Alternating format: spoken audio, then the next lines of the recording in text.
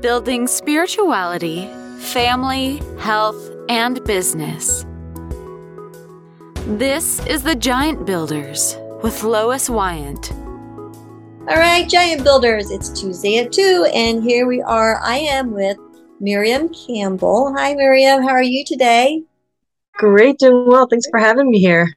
I would tell you, Giant Builders, that first off, I want to thank you for listening. I really appreciate your time and try to work really hard to bring guests or topics that I think will help you build giants in your family and in your business. And Miriam's going to give us some really, really great skills for connection. That's actually her name of her business, skillsforconnection.com. And so, Miriam, will you share a little bit about what you do? Sure. So I am a speech therapist and a social worker, and what I do is work with parents and teachers and therapists, primarily parents at this point, with helping them support their child's development, social emotional development.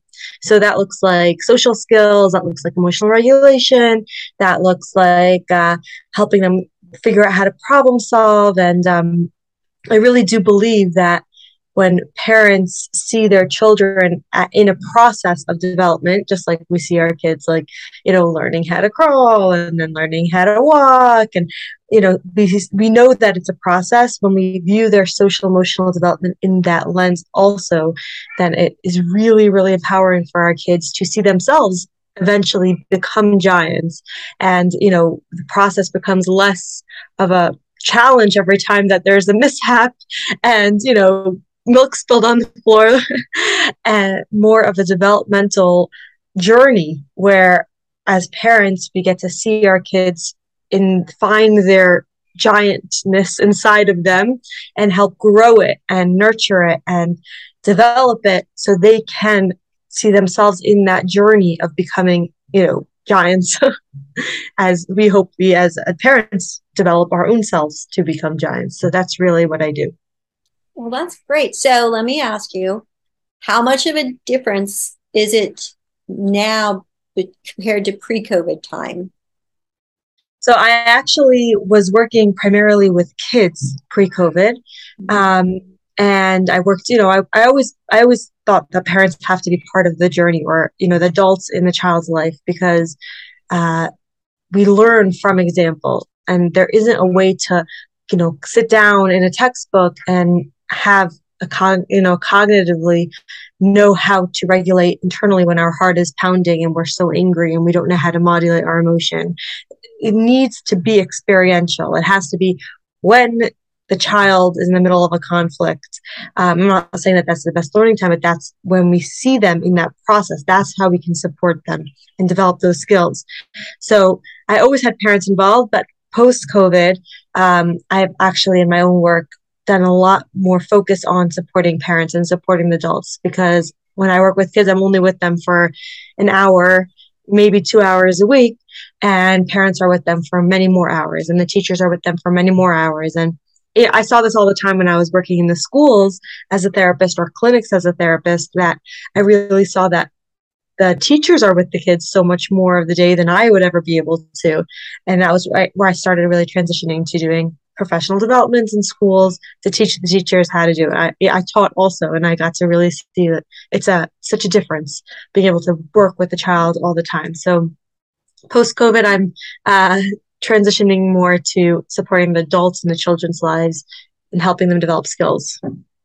Okay. So give me an example of, I don't want to say a common issue, but something that might be a concern for some of our listeners.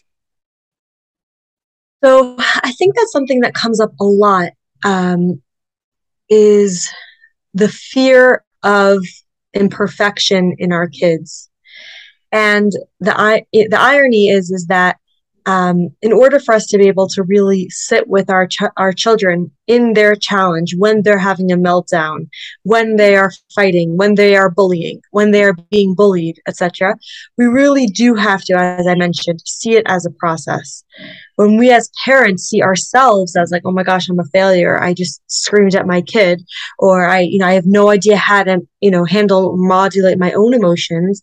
When we see ourselves in the journey of being developers of ourselves, then the whole drama is lessened, and we're able to actually celebrate our victories of any accomplishments that we're able to have, and celebrate our child's victories. So they tantrumed all day, but they were listened, in between the tantrum, between getting from, the no in the store to getting that candy and getting to the car. They were able to go to the car and being able to celebrate that.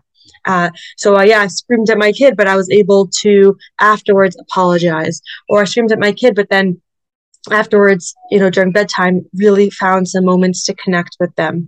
And being able to see it as a process and as a journey, I think, is something that I bump into all the time when I'm working with parents. And aside from learning the actual skills of like, okay, so what do I say to my child? How do I help them understand their environment, understand how to problem solve, how to understand the other person's perspective, how to be able to negotiate, how to be able to express something of compassion to another person. All these skills we want our kids to have, we want ourselves to have.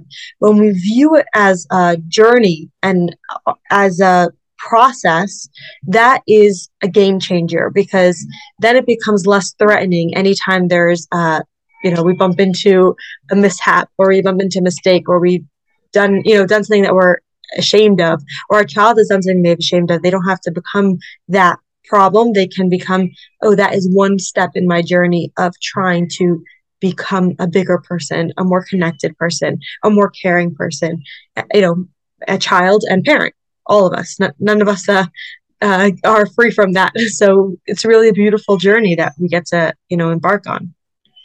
So do you think it's kind of God's humor that we have children with completely different reactions to things? It's like we have to learn how to respond to each child differently because of their personalities.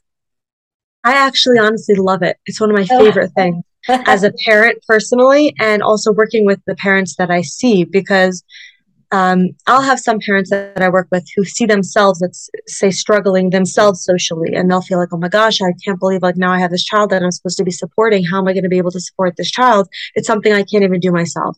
I get angry, now I'm supposed to support my child who's angry. I have ADHD, now I'm supposed to support my child who's ADHD. How can I ever do that? And they'll sometimes feel guilt or shame or all these different things. But I actually find that that's really the most beautiful thing, because let's say for these parents that find themselves struggling with the same thing their child struggles with, or the opposite, they can't relate to their child. The same skill that they want to develop, they want their child to develop, are actually the skills that we need to develop for ourselves.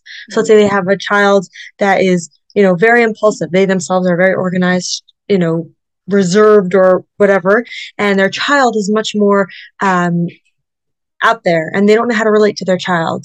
So what they would want their child to be able to do is, let's say, perspective take. Notice mommy's on the phone. Don't bother me while I'm on the phone. Now, the parent also gets to develop that skill. Oh, my child experiences the world in such a different way. I can develop perspective taking skills and grow my own skills, which are the same skills that actually I'm hoping my child develops. And that beautiful interchange is so incredible, because the humility that parents have, and I've seen it again and again. And the parents I work with, I'm just totally, they're not necessarily so proud of themselves, but when I hear them and I'm listening to their journey and their process, I'm thrilled with and totally, inspired by that process of, there's no, again, as I said, there's no one free from this process or this journey.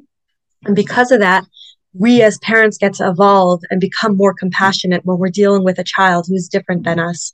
And that same skill that we hope our child has, we sort of become responsible to develop in our process of parenting, in our process of teaching and working as, in therapy, or really with anybody. It's something we all can develop and gain.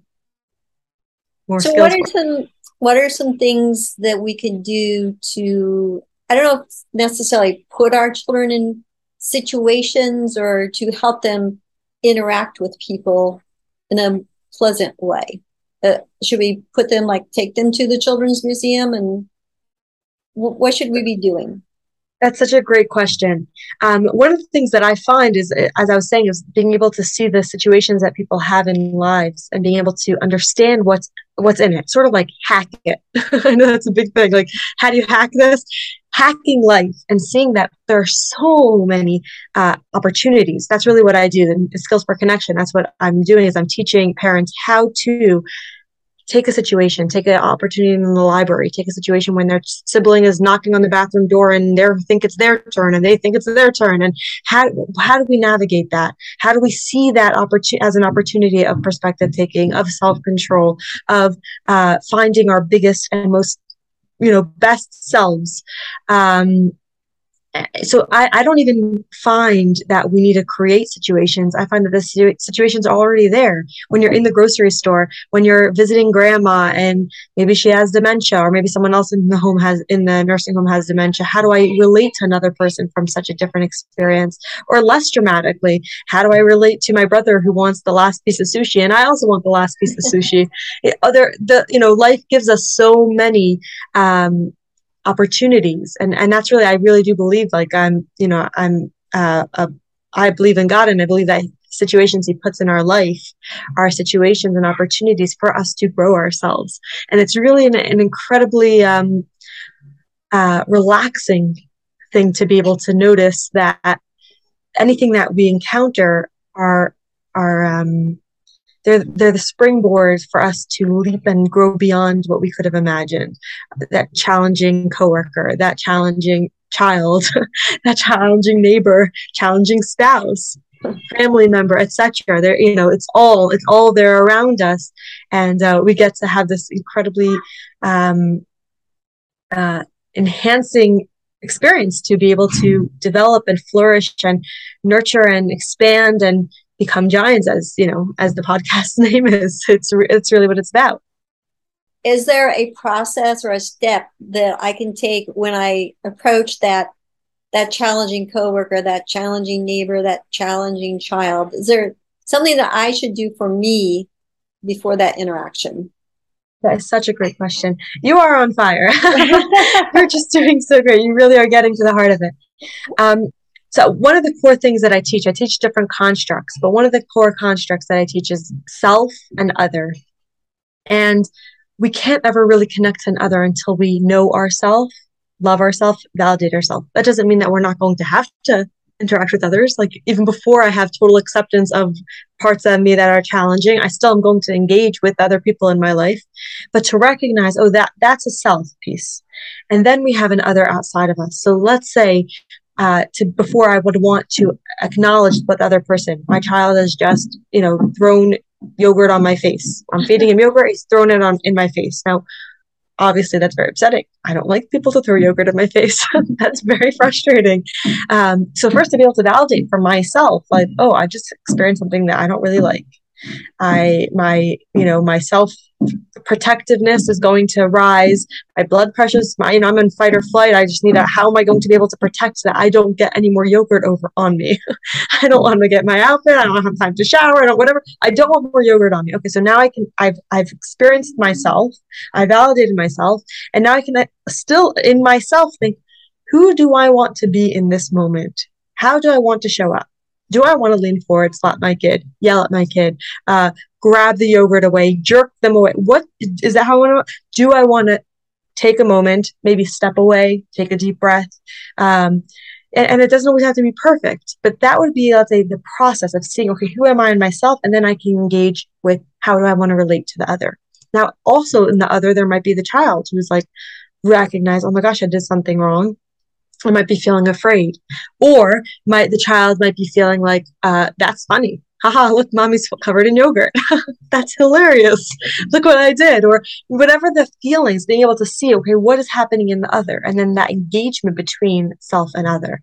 I actually wrote a children's book called Bubble Double, which really goes through this process in a very, very like simple, easy to access way where kids can actually see this self and in the engagement of them and the other, and that space that the two people are connecting with is that bubble double. And there's rules of that bubble double. How do we greet a person? How do we make sure we're respecting the other? Who am I in myself? And that sort of that dynamic, that interplay of being able to have a relationship.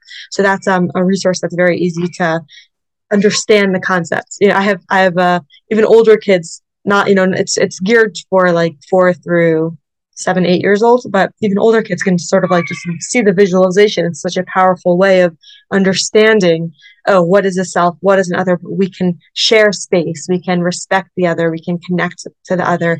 And, you know, it's really how I view the most essential way of teaching social skills, of teaching relationship, friendship skills, is through that lens of like, oh, the goal is connection. So I might have a self and I'm allowed to have a self.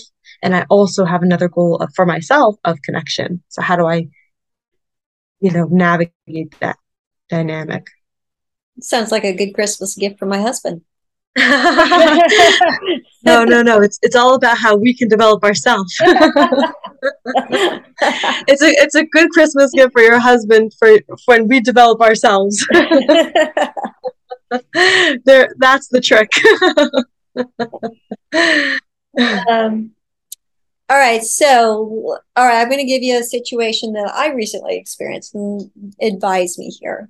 So we had our grandchildren for a couple weeks, and our granddaughter, I couldn't figure out if she was so involved in what she was doing, she didn't hear us, if she was deliberately ignoring us to see how we would respond.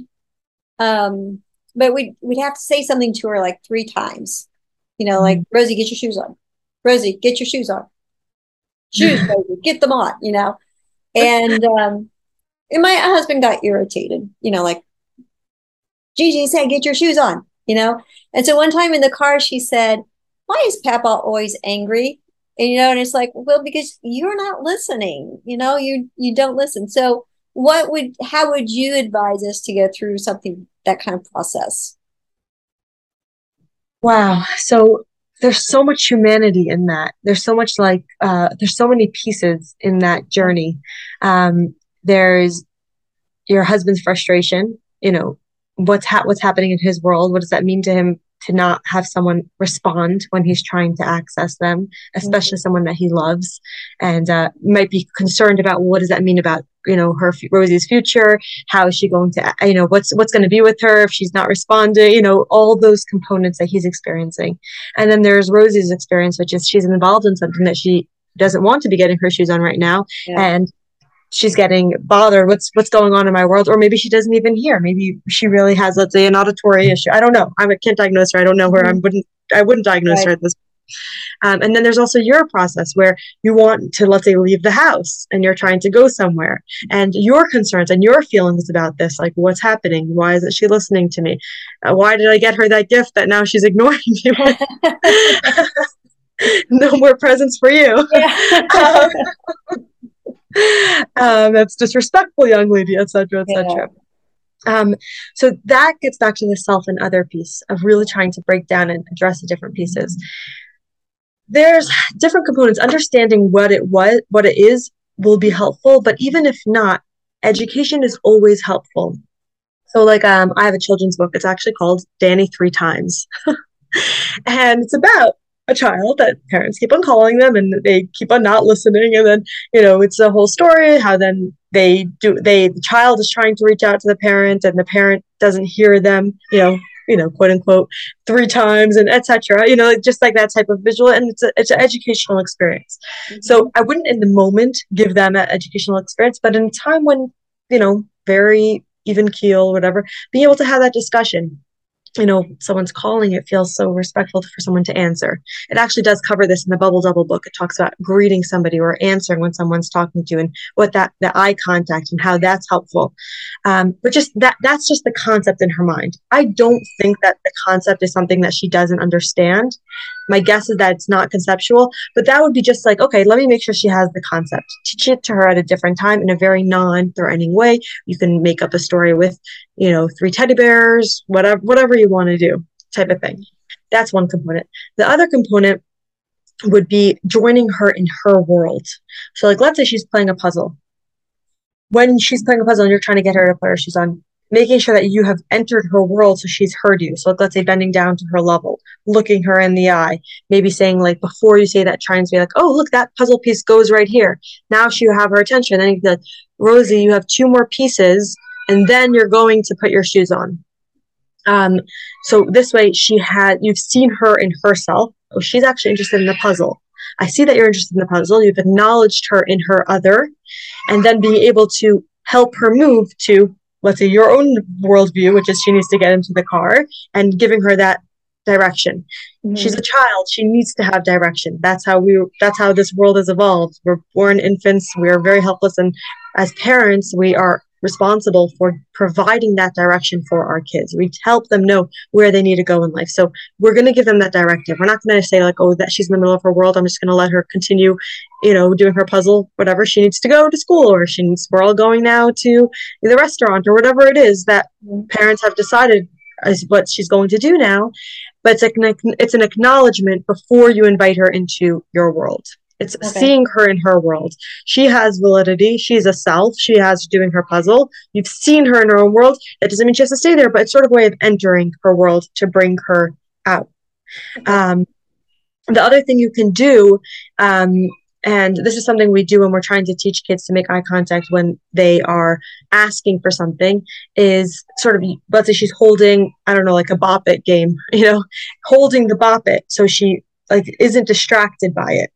This is very hard for iPads, very hard for, kids who are watching something. Mm-hmm. For let's say using an electrical, media type of a device, I really recommend having these things on an electrical timer where you aren't the one having to enforce it, because it makes a power struggle every single time. It's a challenge every single time. The device shuts off at 5:30 and dinner is at 6. So you don't have to now engage in that. How do I get her off her phone? How do I get him off his tablet? How do I get him off the TV? It's turning off automatically. Yeah. It's already built into the system. So that's another piece. Oh, that's great. Well, this is all really great advice. I'm definitely going to get a few books for my grandchildren. So how can people reach you? So I'm always available for by email, Miriam at skillsforconnection.com. And I have some free training videos for people who would like to learn more about how to do this, what it looks like. And people are always, able to access Bubble Double, my book, and I'm many different podcasts that I try and describe to help support parents in ways that they can take with them and, move with it, fly with it, grow with it.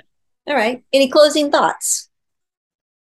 Just hats off to everybody who is here listening, because I have so much respect when people take the initiative to see themselves as in process and in growth. And when you listen to a podcast like this, that's about growth and about developing self. I think there's nothing more, inspiring than that. So the fact that you've logged in or, clicked in from wherever you are and have listened to this, I just have so much respect and would love to hear from you guys at any point. Great. Well, thank you. All right, Giant Builders, make sure you let your friends who have children in their life or other people in their life watch this episode. All right. Thank you, Miriam. Have a wonderful day. Thank you. Thank you for listening. This has been The Giant Builders with Lois Wyant.